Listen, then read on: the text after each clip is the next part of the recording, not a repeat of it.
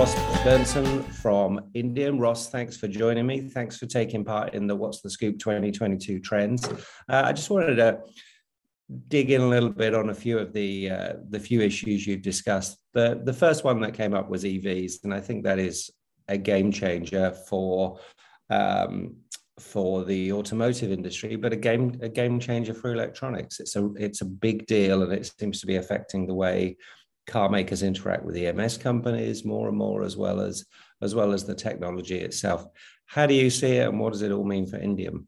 Yeah, it's a very exciting time for Indium and for the EV market, because it feels like this whole industry of automotive, it's like everything got thrown up in the air. It's like confetti, and we're not sure where it's all going to land, right? And so it's dynamic. We have to be very agile and try new things, and everything's not going to work out, of course, as planned. But what we get to do during this time is really have a platform of innovation, because everything's unlocked. Everything's people are open to innovation. People are open to trying things. The development's happening very fast. So it's an exciting time as a material supplier, because we have to participate in so many aspects of the electronics industry as it feeds into EV and the EV supply chain. Yeah. And, you talk about supply chain, and supply chain's been a huge part of this year, and I'm convinced it's going to be a huge part of 2022, as are most of the 28, 29 people that responded to the call for comments. And the supply chain has just been chaos. People are talking, with respect to cars, for example, people are talking about long waiting times for vehicles. We know part of that is because of the electronic components not getting there. How do you see that? And with respect to Indium's products, do you have supply chain challenges that you have to manage? You're buying raw materials, you're shipping a lot of products around the world. Unfortunately, at Indium, we've been able to get through this whole crisis with very few supply disruptions. But there's a consequence to that. The way we did that was we increased inventory. Yeah. Of course, increasing inventory has a cost in and of itself. You got to have, we've had to expand warehouse space just to accommodate all the inventory, which is not always fun to deal with that extra expense. But what we have been able to do is secure our supply to our customers. And we've also been intentional over the years to keep distributing our supply chain, our manufacturing footprint around the world. So we're close to our customers. And just in the last year, we've opened up India, Germany, and now the Malaysia factories coming online. And so those factories are helping us meet the needs of our local markets. And of course, for years, we've been in Singapore, the UK, and in China. Yeah, and I think we're seeing that across the whole supply chain. We're seeing that trend towards regionalization, trying to build out more supply chain security. The inventory thing is kind of classic. It's almost like throwing money at a problem, but it's almost essential at this point, isn't it? There's not much else you can do. We can't cope with just in time right now, so we have to do that. When I look at the changes I'm seeing in supply chains, one of the words that keeps coming out is shorter supply chains everywhere. And if we have shorter supply chains, I wonder if that has a positive impact in terms of sustainability as well. Do you see that as another side of that in region for region manufacturing and distribution? Well, of course, we have some level of excitement being a U.S.-based company and headquartered company that we see. There's certainly a great deal of activity here in North America, right, because of the supply chain disruptions.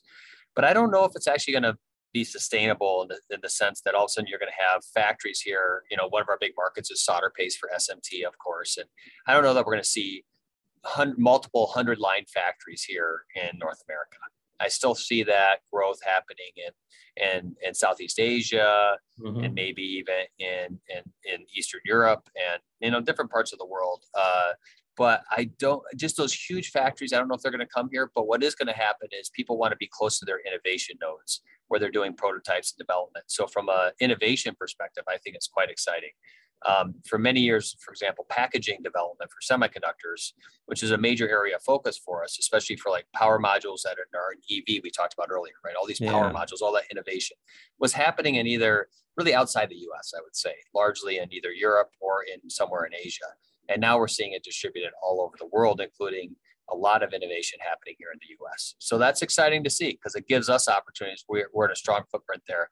We've worked really hard to be a global company and have distributed talent wherever our customers are, but there is a certain amount of kind of weight that exists near a headquarters. Yeah. Yeah. And I really like that idea of distributed talent. And when you were talking about the regions that you do expect to see, volume remain, one of the ones that seems to be doing pretty well at the moment is Mexico as well for North America. Is that a market that's growing and that's strong for you guys? Oh yeah, it's one of our most exciting markets in the entire world right now, and it's interesting because it's not just I'll call it traditional SMT type work that's coming in.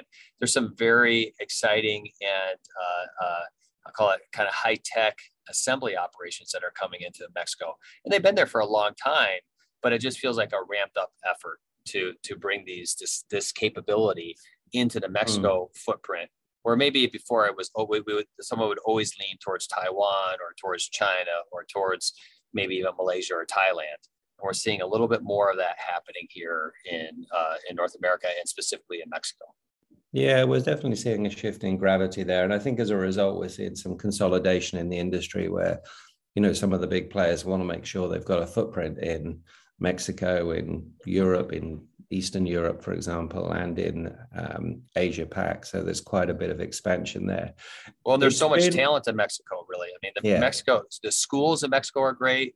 The people in Mexico are just wonderful and great to work with. So I'm really excited about the potential for not only Mexico to have companies come to Mexico and develop, but the organizations that emerge within Mexico are going to be very influential in the companies. Our team in Mexico is very influential in how we think about our business, and it's really great to have that team down there. Yeah, no, that's fascinating. Actually, I've noticed when I've been there that a lot of the EMS companies will have their digital transformation leadership down there, and they'll be developing new solutions there that they roll out around the world. And you wouldn't have expected that from perhaps a low cost environment. And you make a very important point about the talent. The other thing that I'm hearing from a lot of people is it's not just shortages of components, it's shortages of talent. Hiring staff is becoming increasingly a headache for leadership. Are you seeing that, or are you pretty secure in your talent pipeline? I'm very blessed to have had a great legacy before I took over here at Indium in terms of building our brand as a great place to work. We always have sought to be the company that other people want to work for, other people in the industry, in our communities, and that's paying huge dividends right now. And that we're able to attract talent from other either customers and or other players in the industry, maybe other vendors to the industry, and they've heard about Indium and they want to join Indium. But added to that, over the last couple of years, again, we have some great leadership in our HR and different departments that started off with internship programs, high school outreach programs, STEM development and promotion programs in all of our geographies.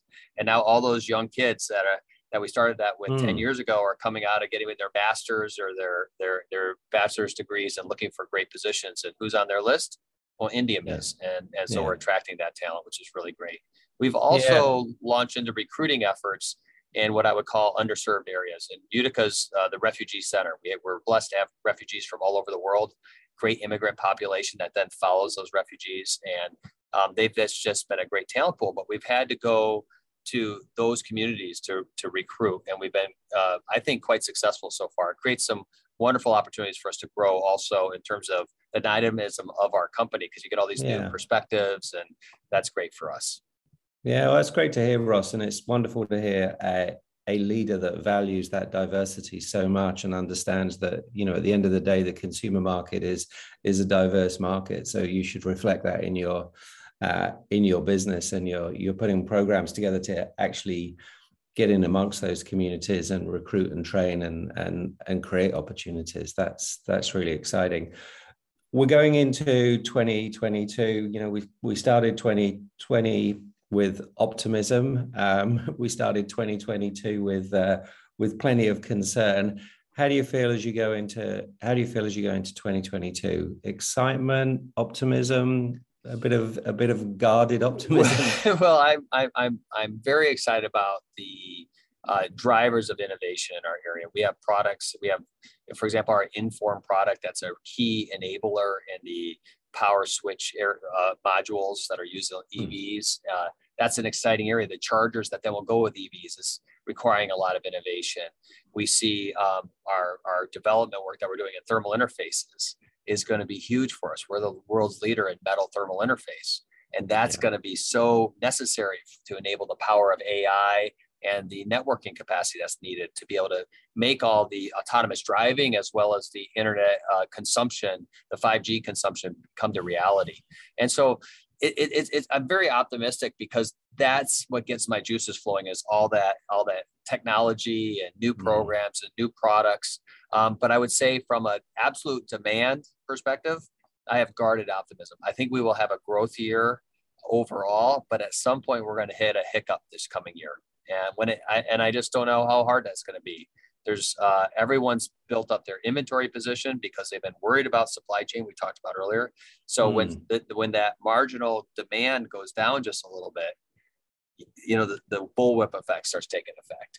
And I'm a little bit worried about that at some point during the year. But I think we're going to have a strong first half of the year. That's my prediction right now.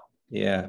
Well, I hope that's the case, Ross. I hope you have a wonderful year. I hope you continue the success you're having and continue to grow that dynamic team, because I think they are the fuel that kind of pushes your business forward. And, I know from customers of yours that I've spoken to, that fantastic engineer to engineer relationship they have with Indium is hugely valued to them. Thanks so much for your time. Have a wonderful holiday, and we'll look forward to talking in the new year. Happy New Year, everyone.